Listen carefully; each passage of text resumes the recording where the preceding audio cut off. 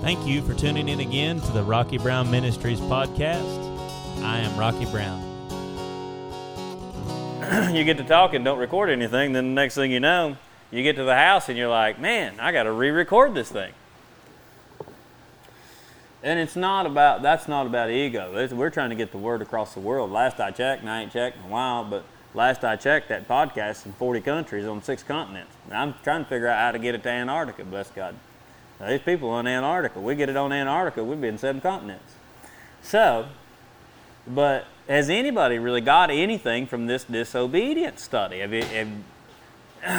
mean, it's astonishing when you start looking at it. And so, I want to go back. I feel like it's important to reiterate, we took some primary texts, if you'll remember, that set kind of the whole standard for this series, right? And so go to Galatians chapter 9, and we're going to start there.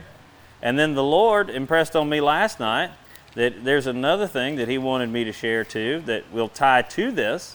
So if I go to Galatians, my Bible is not wanting to cooperate. Chapter 6, Galatians chapter 6. All right. Now, really, we started at verse 7, but really I want to look at verse 6, 7, and 8 right here, and 9, and 10. Let's just read it all. All right. Let him who is taught the word share in all good things with him who teaches. Do not be deceived. God is not mocked. Now, it's interesting here that the Spirit of God has just been talking about teaching, the one that's been taught. The teacher and the one that's been taught, right? That's what he's talking to. He says, now don't be deceived, all right? So what does deceive mean?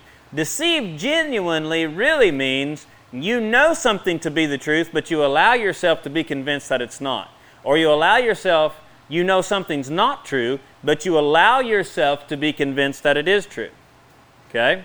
Like grace is a substitute for sin. That's not true. But many people have been deceived into believing that even though they can't find that in the Scriptures, and you can't find that in the Scriptures, that grace is a substitute for sin, so that way they can keep on living in disobedience and sin keep permeating their life, right? All right, now watch what it says. So do not be deceived. God is not mocked. For whatever a person sows, that they will also reap. All right? For the one who sows to their flesh will of the flesh reap corruption. But the one who sows to the Spirit will reap of the Spirit everlasting life. And let us not grow weary in doing good, for in due season we shall reap if we do not lose heart. Therefore, as we have opportunity, let us do good to all, especially to those of the household of faith.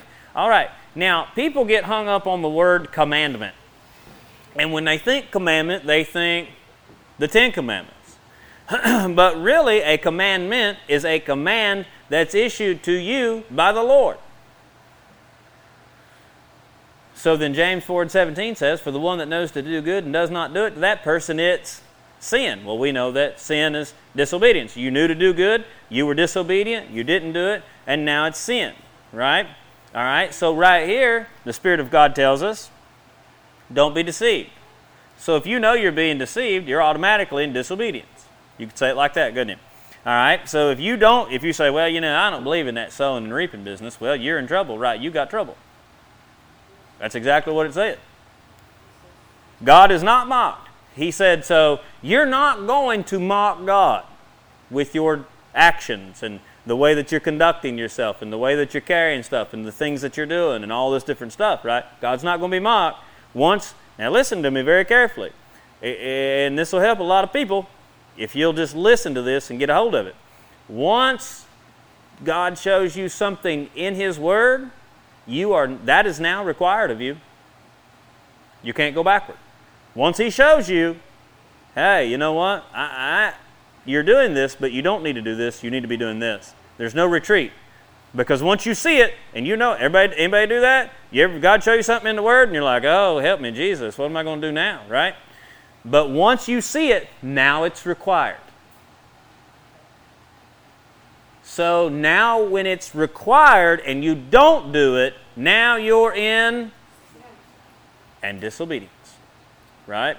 So it's important to understand that. And you could readily see why so many people have so much trouble in their life.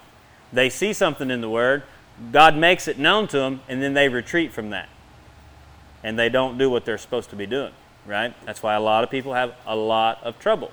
Now you'll remember that the Lord said that for disobedience produces fruit, right? So the longer you let that disobedience grow, the greater the fruit.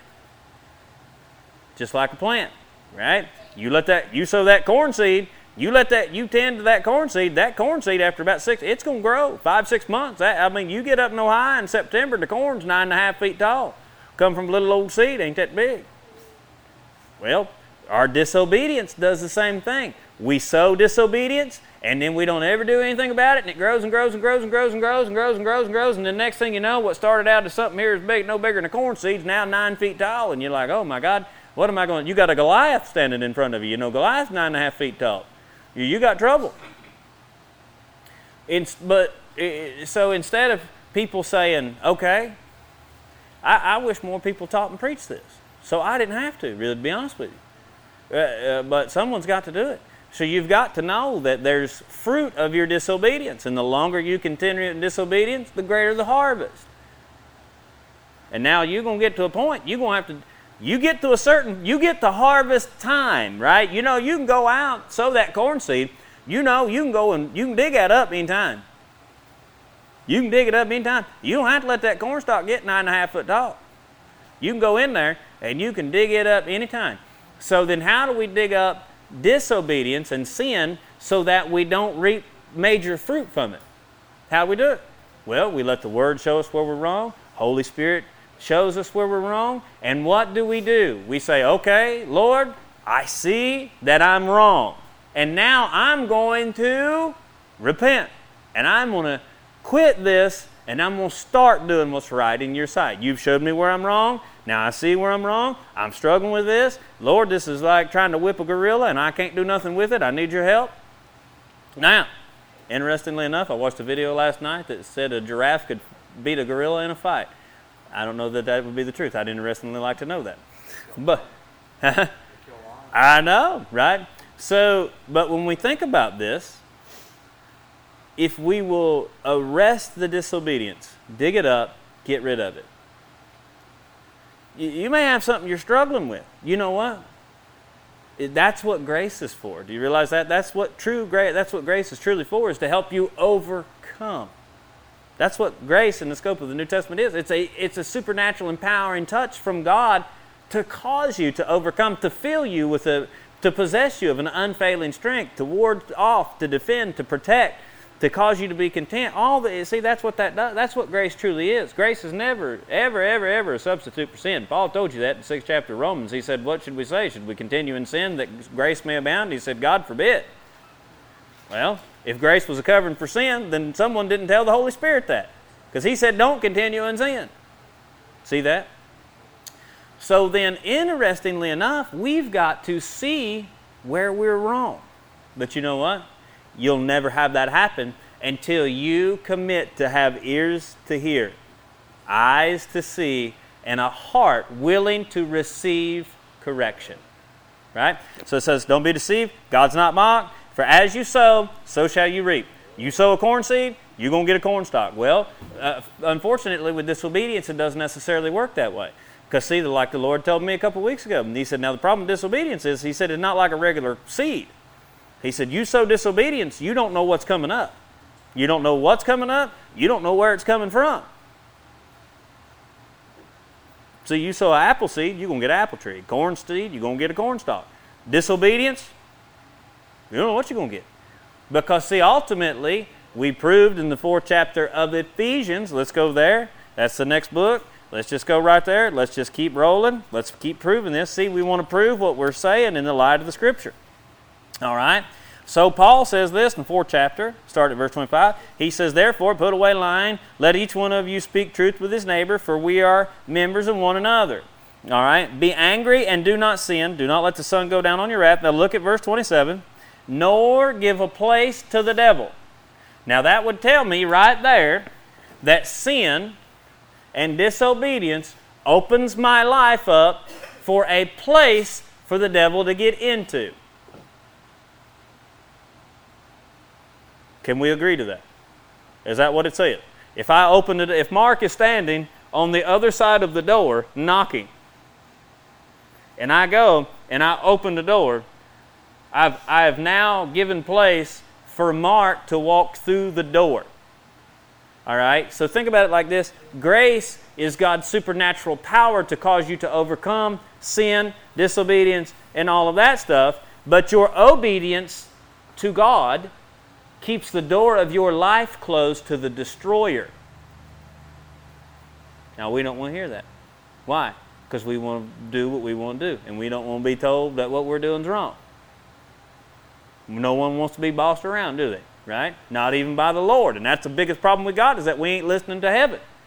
The Lord trying to help you, trying to keep you from destruction. And we're basically just, who do you think you are? I mean, what do you know? You just created the heavens and the earth and the sea and everything that's in them, See, interestingly enough, we have a far greater part to play in our life than God does.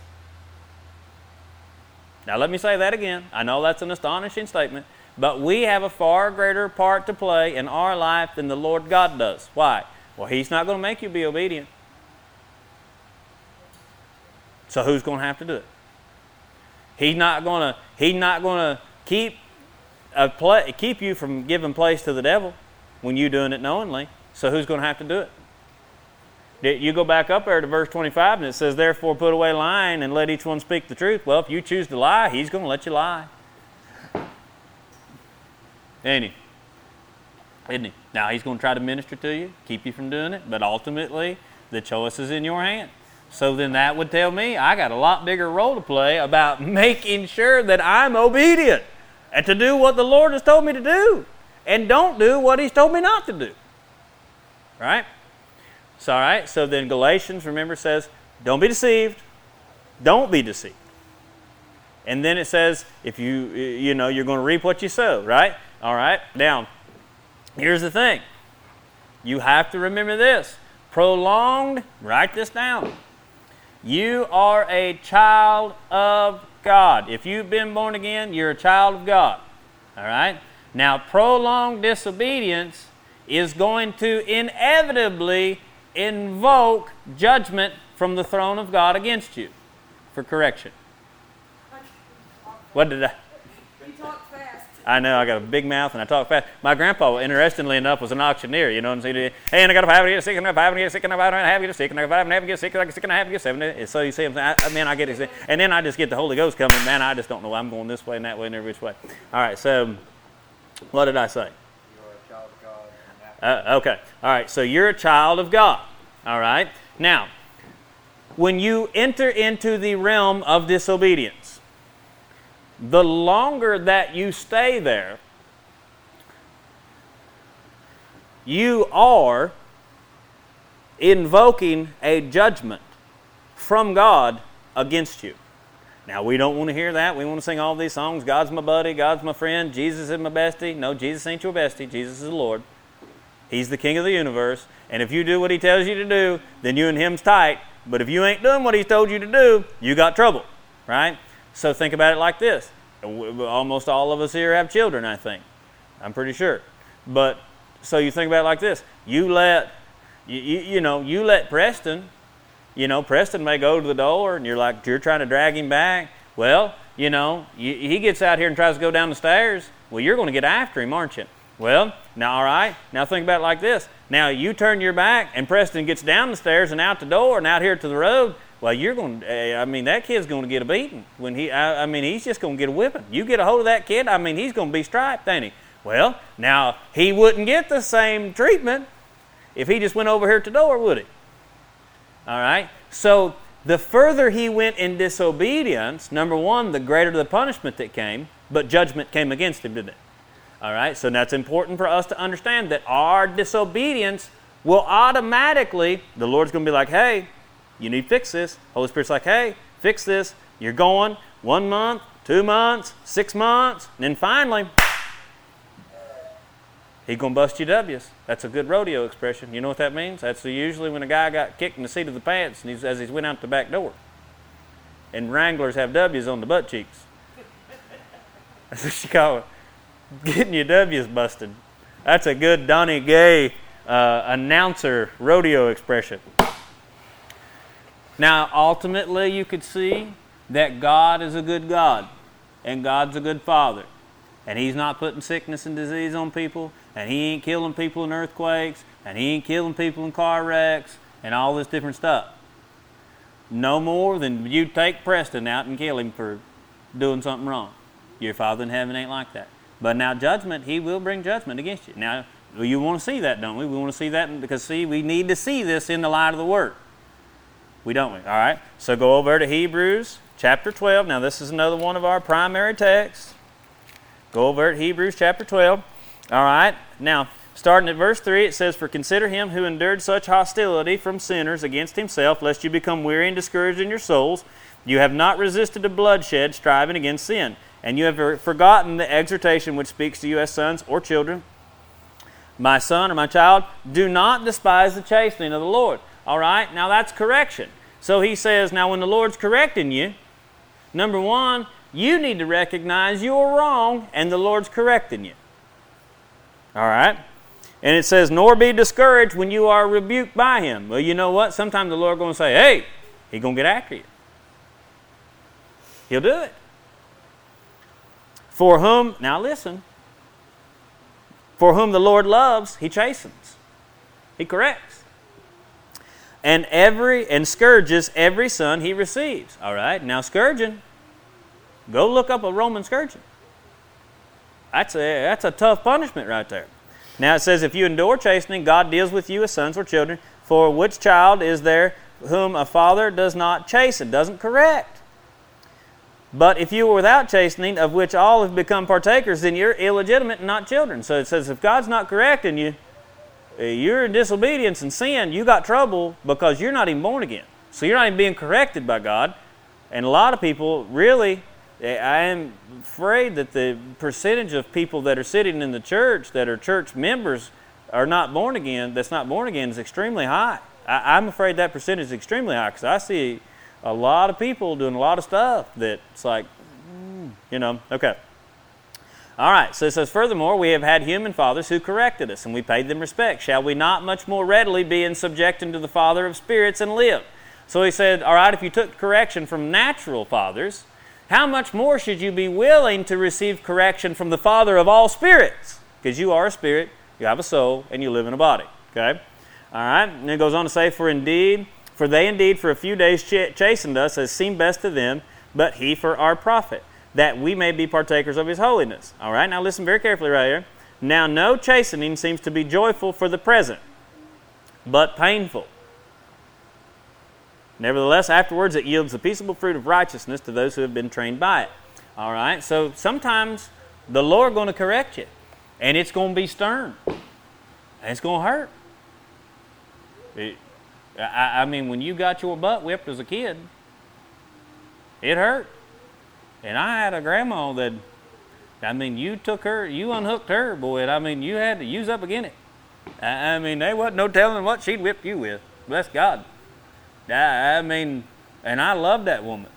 I loved her. But now I tell you what, old Betty Reed, she whipped you with a coat hanger, a Hot Wheel racetrack, a yardstick, her hand. I'm telling you what, she hit me. This is the truth. I'll tell you a funny story on me. Where was we at? I feel like I was being picked up somewhere at a friend's house, and I don't remember the details. And maybe it's short-term memory loss because of the hit I took. But I was arguing with her over something, and I was about 16, 17. I don't know how old I was. Somewhere in that, I was a mouthy teenager, and I said, "I ain't effing doing it." And I'm telling you what, Mister. She's a little old bitty woman like Mandy. And I'm telling you what, she climbed me like a stepladder. Boy, she jacked my jaws. She slapped me so hard and so fast, I looked around like that old Chris Rock, Jackie Chan movie there where, that guy kicked him and he's standing there, got that dazed look on his face, and he said, "Which one of y'all hit me?" I didn't know what. She just slapped my jaws, mister. And from that, and now I had it coming. But now I tell you what, there's old Hank Williams Jr. song said got an attitude adjustment and sent me on my way. And that's exactly what happened. Old Betty Reed adjusted my attitude. And even from that day to the day they died, I never cussed around her after that, but best I can remember. I never smoked in their house, nor dipped in their house, nor nothing. I loved that woman better than anything. Gosh, I miss her. And she was a sight. The devil steered clear of part of Champaign County, Ohio because of that woman. I'm telling you. I mean, she was a firecracker, boy. But see, that correction hurt. All right? So sometimes the Lord's chastening us and is correcting us, and sometimes it hurts. It's going to hurt, right? Sometimes. And the more disobedient that you are, and the scale of disobedience gets worse and worse, the greater the correction. Now, it's important for you to understand, and I don't know if I covered this last week, but I do believe that in week 1 or week 2 we talked about this, that there's an old saying in the church that says sin is sin in the eyes of the Lord. All right? Well, that's not in the Bible. That's not in the Bible. And as a matter of fact, the Bible doesn't even remotely infer that. Never does the Bible even remotely imply that all sin is equal in the eyes of God. Now, you could go back to Exodus, Numbers, Deuteronomy, and you could look at different characters, and we're going to look at David tonight, but you would see very easily that God dealt with different people and their disobedience in different ways. The more severe their disobedience was, the more severe the judgment that came against them. If you went back to the Mosaic Law and the Levitical system, you'd come to find out that they was such sins that was so meager in the sight of God that all it required was just an offering of flour and maybe a bird. All the way up to, if you're caught in the act of adultery, you take both people outside the city gate and stone them to death. Now, wouldn't that tell you that there's a differential of sin in the eyes of God? Certainly it would. Right? I mean, you wouldn't have to be smart enough to read The Cat in the Hat to see that. You see what I'm saying? But here's oftentimes what happens is that people say that because they're trying to justify something that they're doing. That's oftentimes where that comes from. That's usually the root that comes from, is that, they're off in sin, they're doing something, and, well, sin is sin in the eyes of the Lord. Well, the Bible doesn't say that, nor does it imply it. And you might just find yourself in hell if you live a life believing that. That's trouble. That's dangerous. Dangerous. See, that also, think about this. What's even more dangerous than that is you're saying God's a blind judge and that there's no justice. See, if all sin's equal, there's no justice.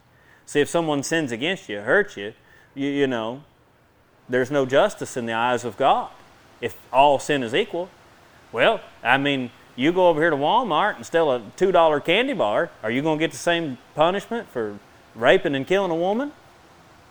Well, my goodness, if man's got enough sense to have better sense than that, how much more the Lord God? You see what I'm saying? So you've got to be careful about how we project things. Because ultimately, we're saying that there's no justice in the sight of God. It just is what it is. C'est la vie, blah, blah, blah. Right? Well, that's not true, and that's not right. Now, the payment for sin covered it all, which is the blood of Jesus. Right? Jesus' death, burial, resurrection, His sacrifice, everything that He did. His sacrifice paid for all sin. But that certainly doesn't mean that it's all equal in the eyes of God. Okay. Now, I want you to see one thing here. Now, if you was to go over to the 14th chapter of John's Gospel, and then we're going to get to the main text that I want you to see tonight. And I know we've talked a bunch, but we're going to talk a bunch more. So take heart. I'm trying to get there too, Chris. Hang on. All right. 14th chapter of John's Gospel and the 15th verse. Now listen what Jesus says right here. Now listen very carefully. He says, if you love me, keep my commandments. Interestingly enough, there's an if here. If you love me, keep my commandments. Another way you could say it is, if you love me, do the things I tell you to do. If you love me, don't do the things I tell you not to do.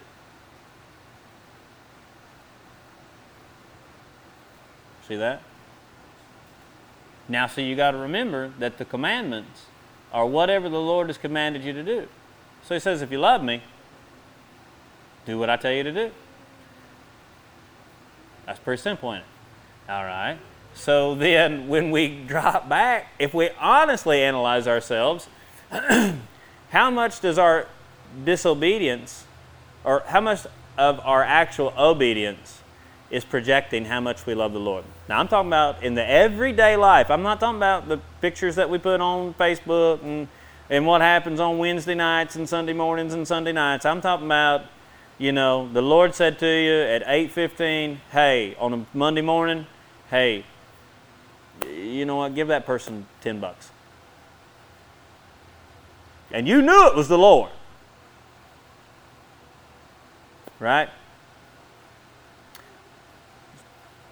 See, it's the little things. We should set our heart to be obedient in all of our ways. And we're going to miss it, and we're going to mess up, and sometimes we're going to be in the flesh. But you know what? That ain't no excuse. Repent and go, okay, you know what, Lord? I want to go 10 for 10 this week.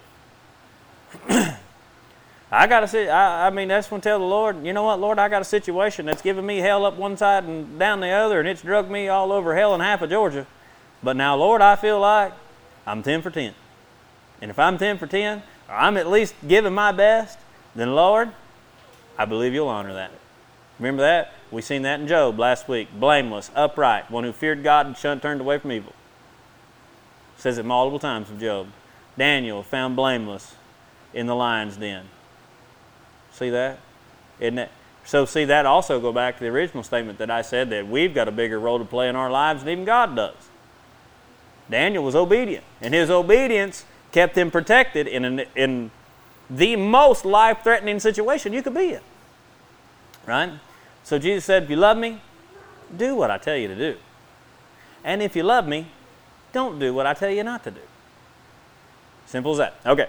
Now, here's the primary thing I want us to look at tonight. Someone give me a time check. Oh, I'm good for another 3 hours. Just kidding. We're going to rip through this, okay? Now, 2 Samuel, and I want you to go to the 11th chapter. 11th chapter, 2 Samuel, and we're going to read a chapter and a half, but we're going to read and we're going to break it down as we go. Okay, when you're there, yell, winner, winner, chicken dinner. We're going to start at verse 1. 2 Samuel, chapter 11, starting at verse 1. And I'm going to go by my notes. I've got some pretty serious notes here too that I want us to analyze. All right, everybody there? Ready to go? All right. It says at verse 1. It says, "It happened in the spring of the year, at the time when kings go out to battle, that David sent Joab and his servants with him, and all Israel. And they destroyed the people of Ammon and besieged Rabbah. But David remained at Jerusalem." All right, now you got to understand, David's been king for a number of years here. Now, this is also a man that one time the Lord says a man after my own heart. At one time he said that. You know, sometimes we take something that someone says, that the Lord said about someone in a specific season, and try to apply it to their whole life, and you're going to see ultimately right here that's not the case right here with David.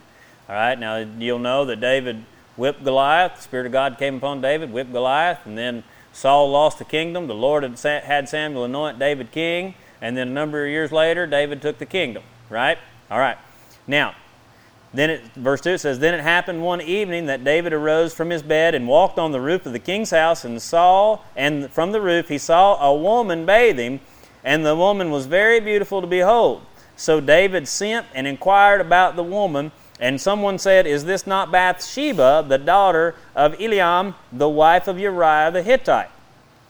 Then David sent messengers and took her, and she came to him, and he lay with her, for she was cleansed from her impurity, and she returned to her house. And the woman conceived, so she sent and told David, 'I am with child.'" All right. Now, as I read this last night, the Lord spoke something to me, and I'm going to tell you, a shudder of just holy fear hit my spirit. And you want to know what he said to me? It's exactly what he said to me. He said, if you have people in your life who are willing to help you sin against the Lord, you better put them out the door. That's what them messengers right there did, didn't it? Is that what them messengers did right there? Did them messengers know who that woman was? Did them messengers know that that was a married woman? Well, did they know why David was sending for her at night after they'd done seen that he'd seen her out on the rooftop naked? He wasn't coming over to ask her for her cornbread recipe. Them messengers right there, see, them people servants of the Lord. Now, them messengers right there should have just absolutely just bucked up against the king. What are they going to do? Going to kill him? Well, 10th chapter of Matthew's gospel, it said, you're better off, don't fear the people who can kill the body. You better fear the one that can kill the body and cast the soul into hell. So the Lord said to me last night, He said, if you got anybody in your life He said, you tell them. If they got anybody in their life that's willing to help them sin against the Lord, you better put them out the door. Now, I'm not telling you cut family members off or whatever else, but you better set them on the outside of your life where they don't have reach to the inner parts of your life. You better put them out. Now, these people's dangerous. Because if they'll help you sin against the Lord, they might just walk you right into hell. Or into trouble like what's about to happen to David. All right. Then David sent to Joab, saying, send me Uriah the Hittite. And Joab sent Uriah to David. When Uriah come to him, David asked how Joab was doing, and how the people were doing, and how the war prospered. And David said to Uriah, go down to your house and wash your feet. So Uriah departed from the king's house, and a gift of food from the king followed him. But Uriah slept at the door of the king's house with all the servants of his lord, and did not go down to his house. Now, what's David trying to do? He's trying to get Uriah drunk so he'll go in there and sleep with his wife and pass the blame of this child. It's exactly what he's doing. So when they told David, saying, Uriah did not go down to his house, David said to Uriah, did you not come from a journey? Why did you not go down to your house? Now listen what Uriah says right here. Uriah said to David, the ark and the Israel and Judah are dwelling in tents, and my lord Joab and the servants of the Lord are encamped in the open fields. Shall I then go to my house and eat and drink to lie with my wife? As you live and as your soul lives, I will not do this thing. Now, I know this came out as I was reading this before Kenny popped in here on me. This is what the Lord said to me. Uriah's commitment to David was immeasurably greater than David's commitment to Uriah. I'm telling you what, King David is an absolute filthy dog in this stage in his life. He's just a cur dog. Now watch what he says. Then David said to Uriah, wait here today also, and tomorrow I will let you depart. So Uriah remained in Jerusalem that next day. Now when David called him, he ate and drank before him, and he made him drunk.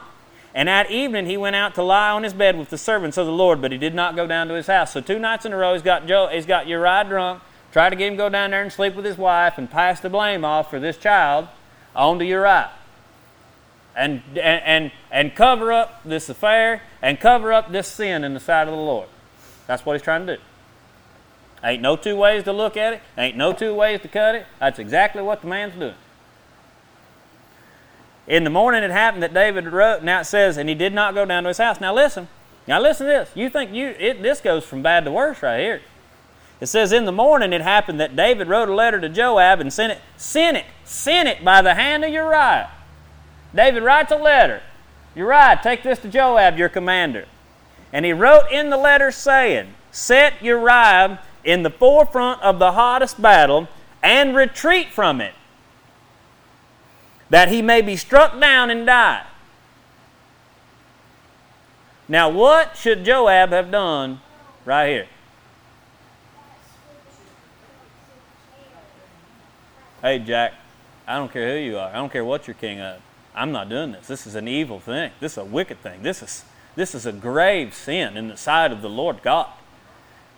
So while Joab besieged the city, that he assigned Uriah to a place where he knew there were valiant men. What did Joab do? He just did what the king told him to do. And sinned right against the Lord. Sinned against the Lord. Then the men of the city came out and fought with Joab, and some of the people of the servants of David fell, and Uriah the Hittite died.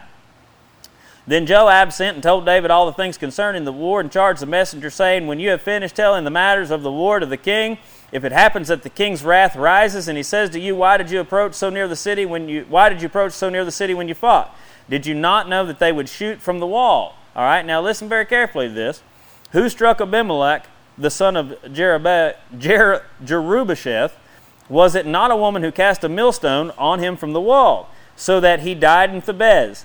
Why did you go near the wall? Then you shall say to Uriah the Hittite, you shall say, your servant Uriah the Hittite is also dead. So the messenger went and came and told David all that Joab had sent by him. And the messenger said to David, surely the men prevailed against us and come out to us in the field. Then we drove them back as far as the entrance of the gate. Now listen very carefully to the story that this messenger tells. The archer shot from the wall at your servants, and some of the king's servants are dead, and Uriah and your servant Uriah the Hittite is also dead. Then David said to the messenger, thus you shall say to Joab, do not let this thing displease you, for the sword devours one as another. All right, now why is that so intriguing? The messenger said that he was killed by archers, and yet David said he was killed by the sword.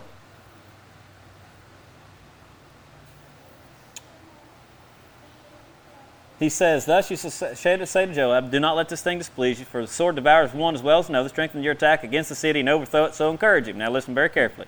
When the wife of Uriah heard that Uriah, her husband, was dead, she mourned her husband, and when her mourning was over, David sent and brought her to his house, and she became his wife and bore him a son. But the thing that David had done displeased the Lord. All right? So this event happens. Right? This event with David and Bathsheba happens, and then within a couple days, Uriah the Hittite, or within a 6-week period of time, we'll know that that's about the course of life that it takes for a woman to discover that she's pregnant, right? So then David sends for Uriah after he gets the word, and then Uriah stays 2 nights, and then David sends him back and has him killed. All right? Now it says that she bore a son to David, didn't it? All right, so what you're about to read here is at least 9 months later. What picks up in chapter 12. Now listen. Then the Lord sent Nathan to David. All right, who is this Nathan? Well, now, if you were to do a little bit of studying, you'd come to find out that this Nathan is a prophet of the Lord. Now, interestingly enough, David's a prophet also. Then the Lord sent Nathan to David. And he came to him and said to him, now listen very carefully, there were 2 men in one city, one rich and the other poor.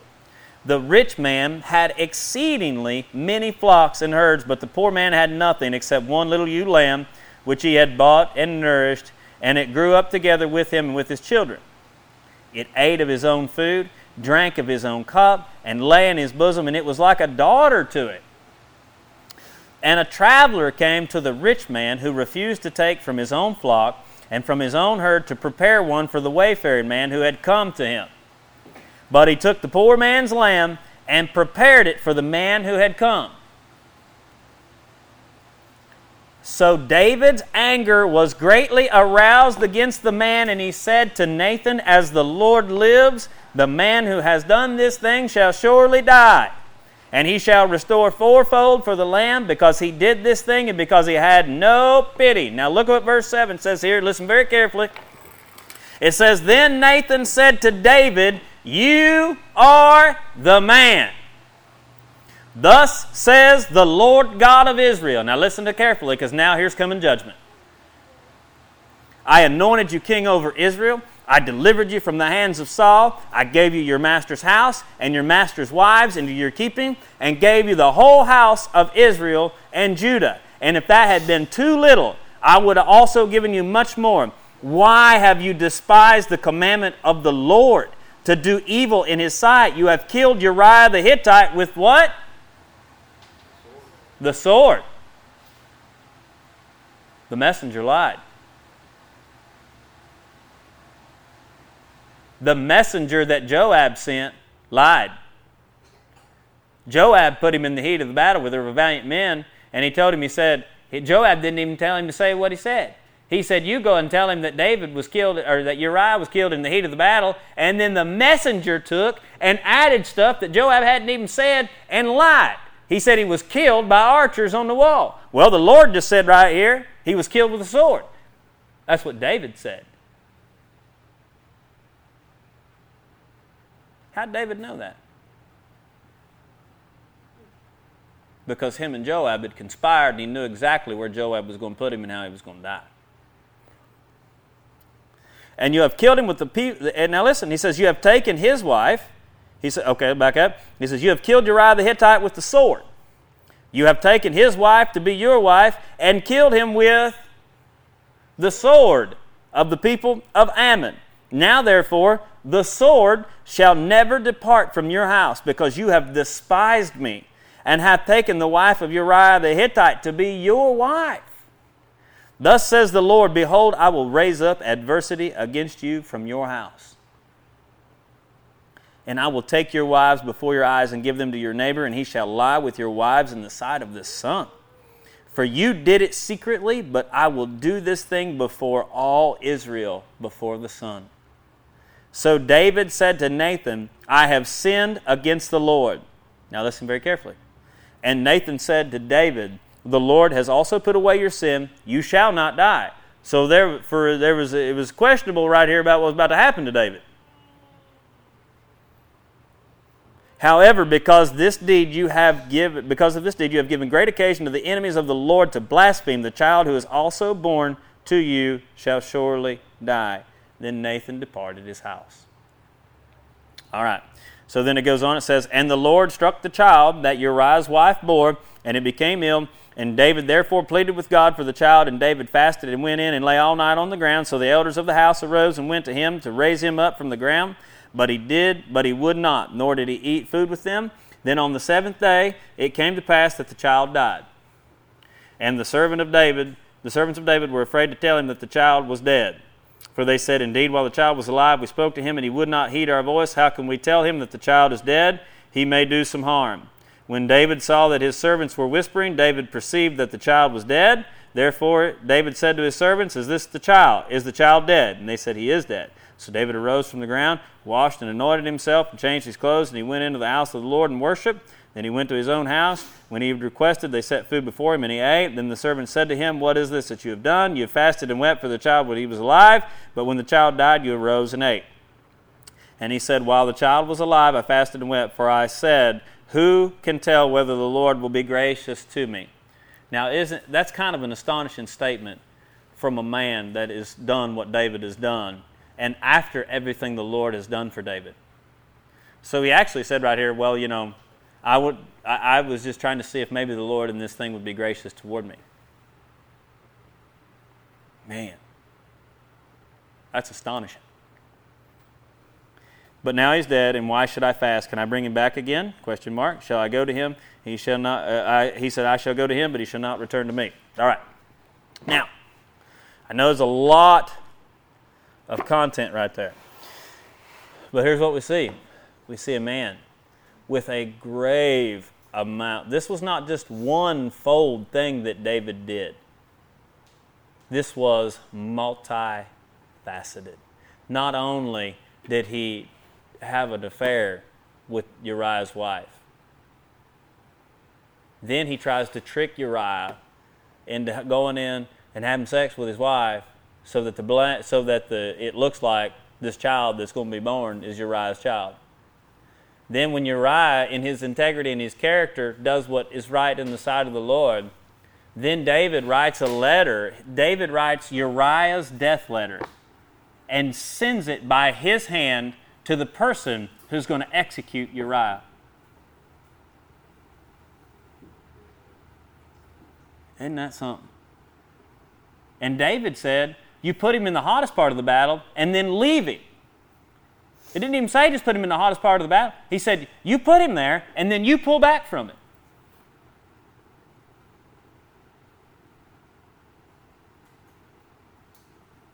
Then then Uriah dies. He takes Bathsheba as his wife. This was a grave, very grave situation for David. And now the Lord promised him, he said, the sword will never depart your house. And now you read on into Samuel and so on. So, you'll see that, David had trouble until the day he went home. He really did. And so ultimately what I wanted you to see here is that judgment came against one who the Lord had said in the past was a man after his own heart. Was David a man after the Lord's heart in this season of his life? Absolutely wasn't. Was absolutely not. And that's something that we don't want to hear. Did judgment come from heaven against David? Yes, and it was tremendous judgment. Tremendous judgment. Now, one last point I want to make here. There's a school of thought that says that David raped Bathsheba. Now, interestingly enough, for a season in time, I had entertained that and thought, you know what? That very well may be the truth. But then the Lord, as I was looking at this, the Lord called something to my attention. Follow me on this, had David genuinely raped Bathsheba against her will, and she conceived a child, would the Lord have punished Bathsheba for something that didn't happen, that she had no part in? So then the death of the child was a twofold judgment against David and against Bathsheba's willingness. That's something, isn't it? Now, this is an extreme case. But, a lot of people go to great extremes in their own sin, in their life here today. It's important for us to know. Remember we talked about this, we love to quote that Jesus is the same yesterday, today, and forever. Well, that's the same Lord that passed this judgment against David because his sin was so grave and so great. Right? I don't know if this disobedience thing is going to carry on another week. I'll just see what the Lord wants to say. But I really, really, really just want us, I just want us to see and constantly be analyzing, where am I disobedient? Am I being disobedient? Lord, am I being 100% obedient? Because you can be. You know that? Job was blameless. Job didn't have Jesus. He didn't have the Holy Ghost. He didn't have the blood on the altar. He didn't have salvation. He didn't have none of this stuff. And it says Job was blameless and upright before God, one who feared God and shunned evil. Well, if Job could do that in that season in time, how much the more so? We've got the blood of Jesus on the altar. We've been born again. We've got the Holy Ghost. We've got supernatural grace. See this? We got all this stuff. Problem is we've got too many people padding people's sins. And a lot of people are preaching against sin, but they're not preaching against even the menial disobedience,